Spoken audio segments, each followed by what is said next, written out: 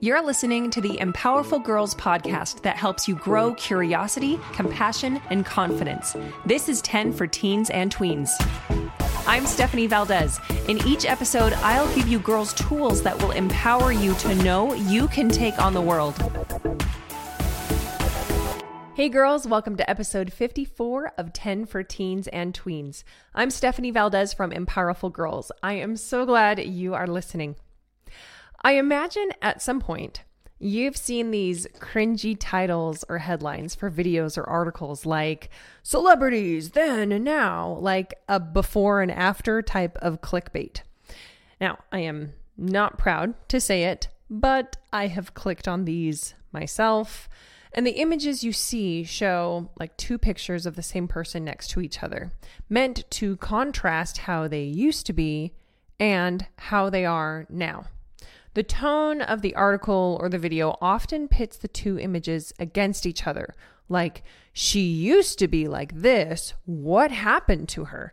Framing her current appearance in either a positive or negative way, that either take aim at the after picture, as if she shouldn't have changed, grown, evolved, or aged, that she ought to always be a freeze frame of herself at her peak, no matter what.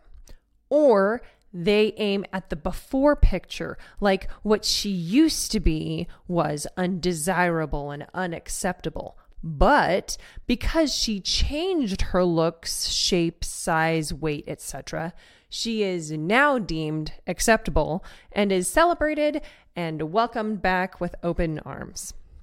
I'm not sure why critical celebrity gossip seems so intriguing to us, but this common practice of taking cheap shots at how people look doesn't just affect the celebrities in the pictures, though.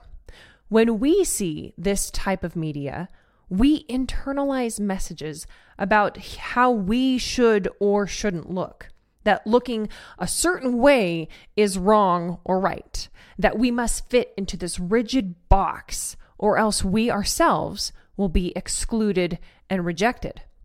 As we judge others using these ludicrous standards modeled for us, we in turn become self-conscious, thinking that we're surrounded by people who are critiquing our appearance.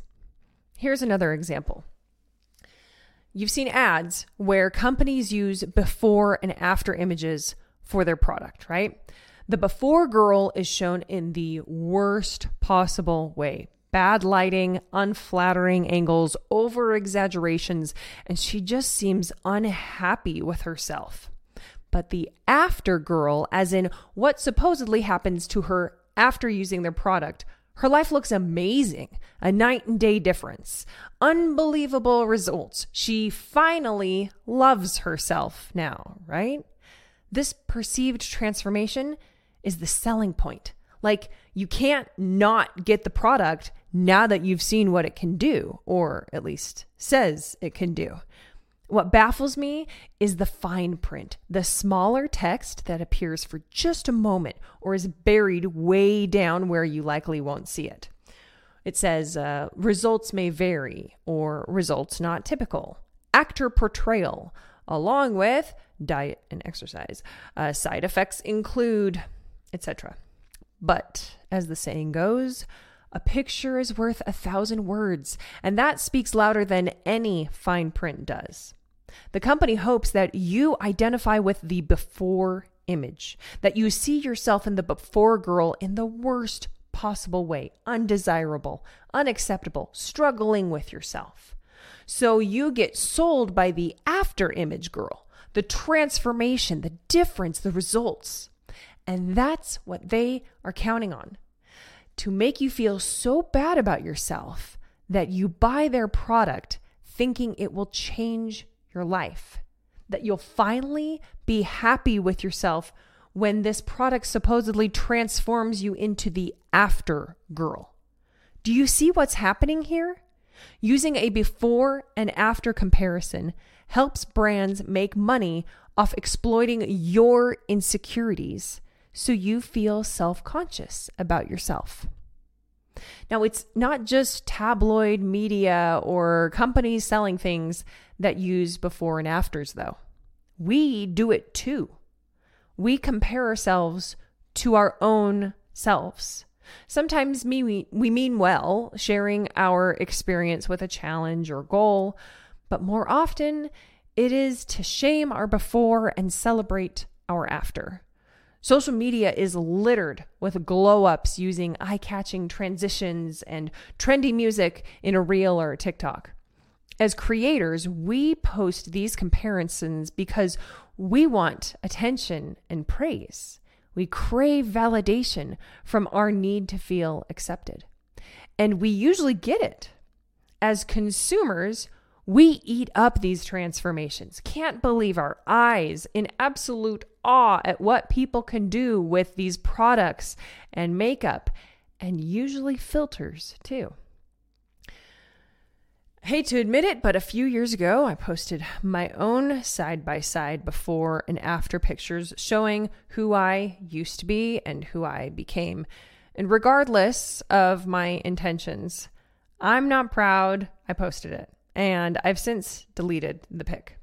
And maybe that sounds ridiculous, but that's because this all is ridiculous.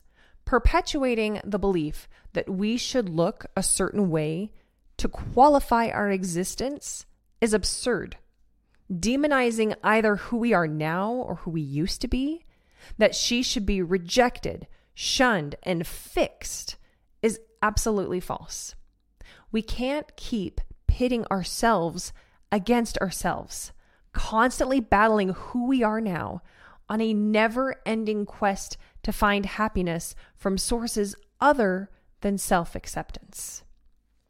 In their book, More Than a Body, Doctors Lindsay and Lexi Kite of Beauty Redefined shared, before and after photos tend to reinforce the assumption that you can measure lots of things about your life based on how your body looks, whether it's your health, your happiness, desirability, or self-confidence. They continue, you are not a before or an after. What if instead of thinking yourself in static, reductive terms of before or after, you thought of yourself as an in-between those 2 points, during? Any photo you take of yourself right now is just a during shot, captured as you experience your ever-evolving, ever-learning existence. Well, think about that quote. What would happen if you thought of yourself as a during or a now? Not something that needs to be changed, but someone who is always growing, trying new things, having gains and setbacks because that's life, setting goals and reaching them, developing herself, surprising herself, and accepting herself not because of how she looks, but for who she is as a whole person. Not waiting for an after to love herself, doing it now. This is a huge mind shift, but I know that applying it will be life-changing. And I make that promise without any gimmicks or fine print or smoke and mirrors. So to help you remember all of this, I created a not before or after poster for you to draw or add a picture of yourself. And you print it out and post it on your wall where you'll see it, remember it, practice it, and believe it. That's the important part. I will link that file in the show notes post for this podcast episode number 54 on the website empowerfulgirls.com. That's spelled EMPOWERFULGIRLS.com. And while you're there, get on the email list too. Here are some more resources for body positivity and neutrality. I've mentioned these books before, and I'm going to do it again. The book Her Body Can by Katie Crenshaw and Addie Meshke. Love Your Body by Jessica Sanders. All Bodies Are Good Bodies by Margaret Samora. And The Body Image Book for Girls by Dr. Charlotte Markey. I also have some recommendations for teen listeners. More Than a Body by Doctors Lindsay and Lexi Kite. Reclaim the Rebel by Lizzie Cangro. and You Are Not a Before Picture by Alex Light. I also want to recommend a parenting book, Embrace Kids by Taryn Brumfitt. And if you're into movies with this message, check out Hairspray, Tall Girl, Reflect, a Disney short, and Embrace Kids. If you have favorites to add to this list or have a topic suggestion, I would love to hear from you. Send an email, tweens, get the okay from your parents. You can email hello@empowerfulgirls.com. And if you have social media already, you can follow me on Insta or TikTok @empowerfulgirls. I'm not encouraging or endorsing social media, but I'm on there to offer an unfiltered, uplifting alternative to what's in your feed. Thank you so much for joining me for episode 54 of the 10 for Teens and Tweens podcast by Empowerful Girls. I can't wait to talk with you again.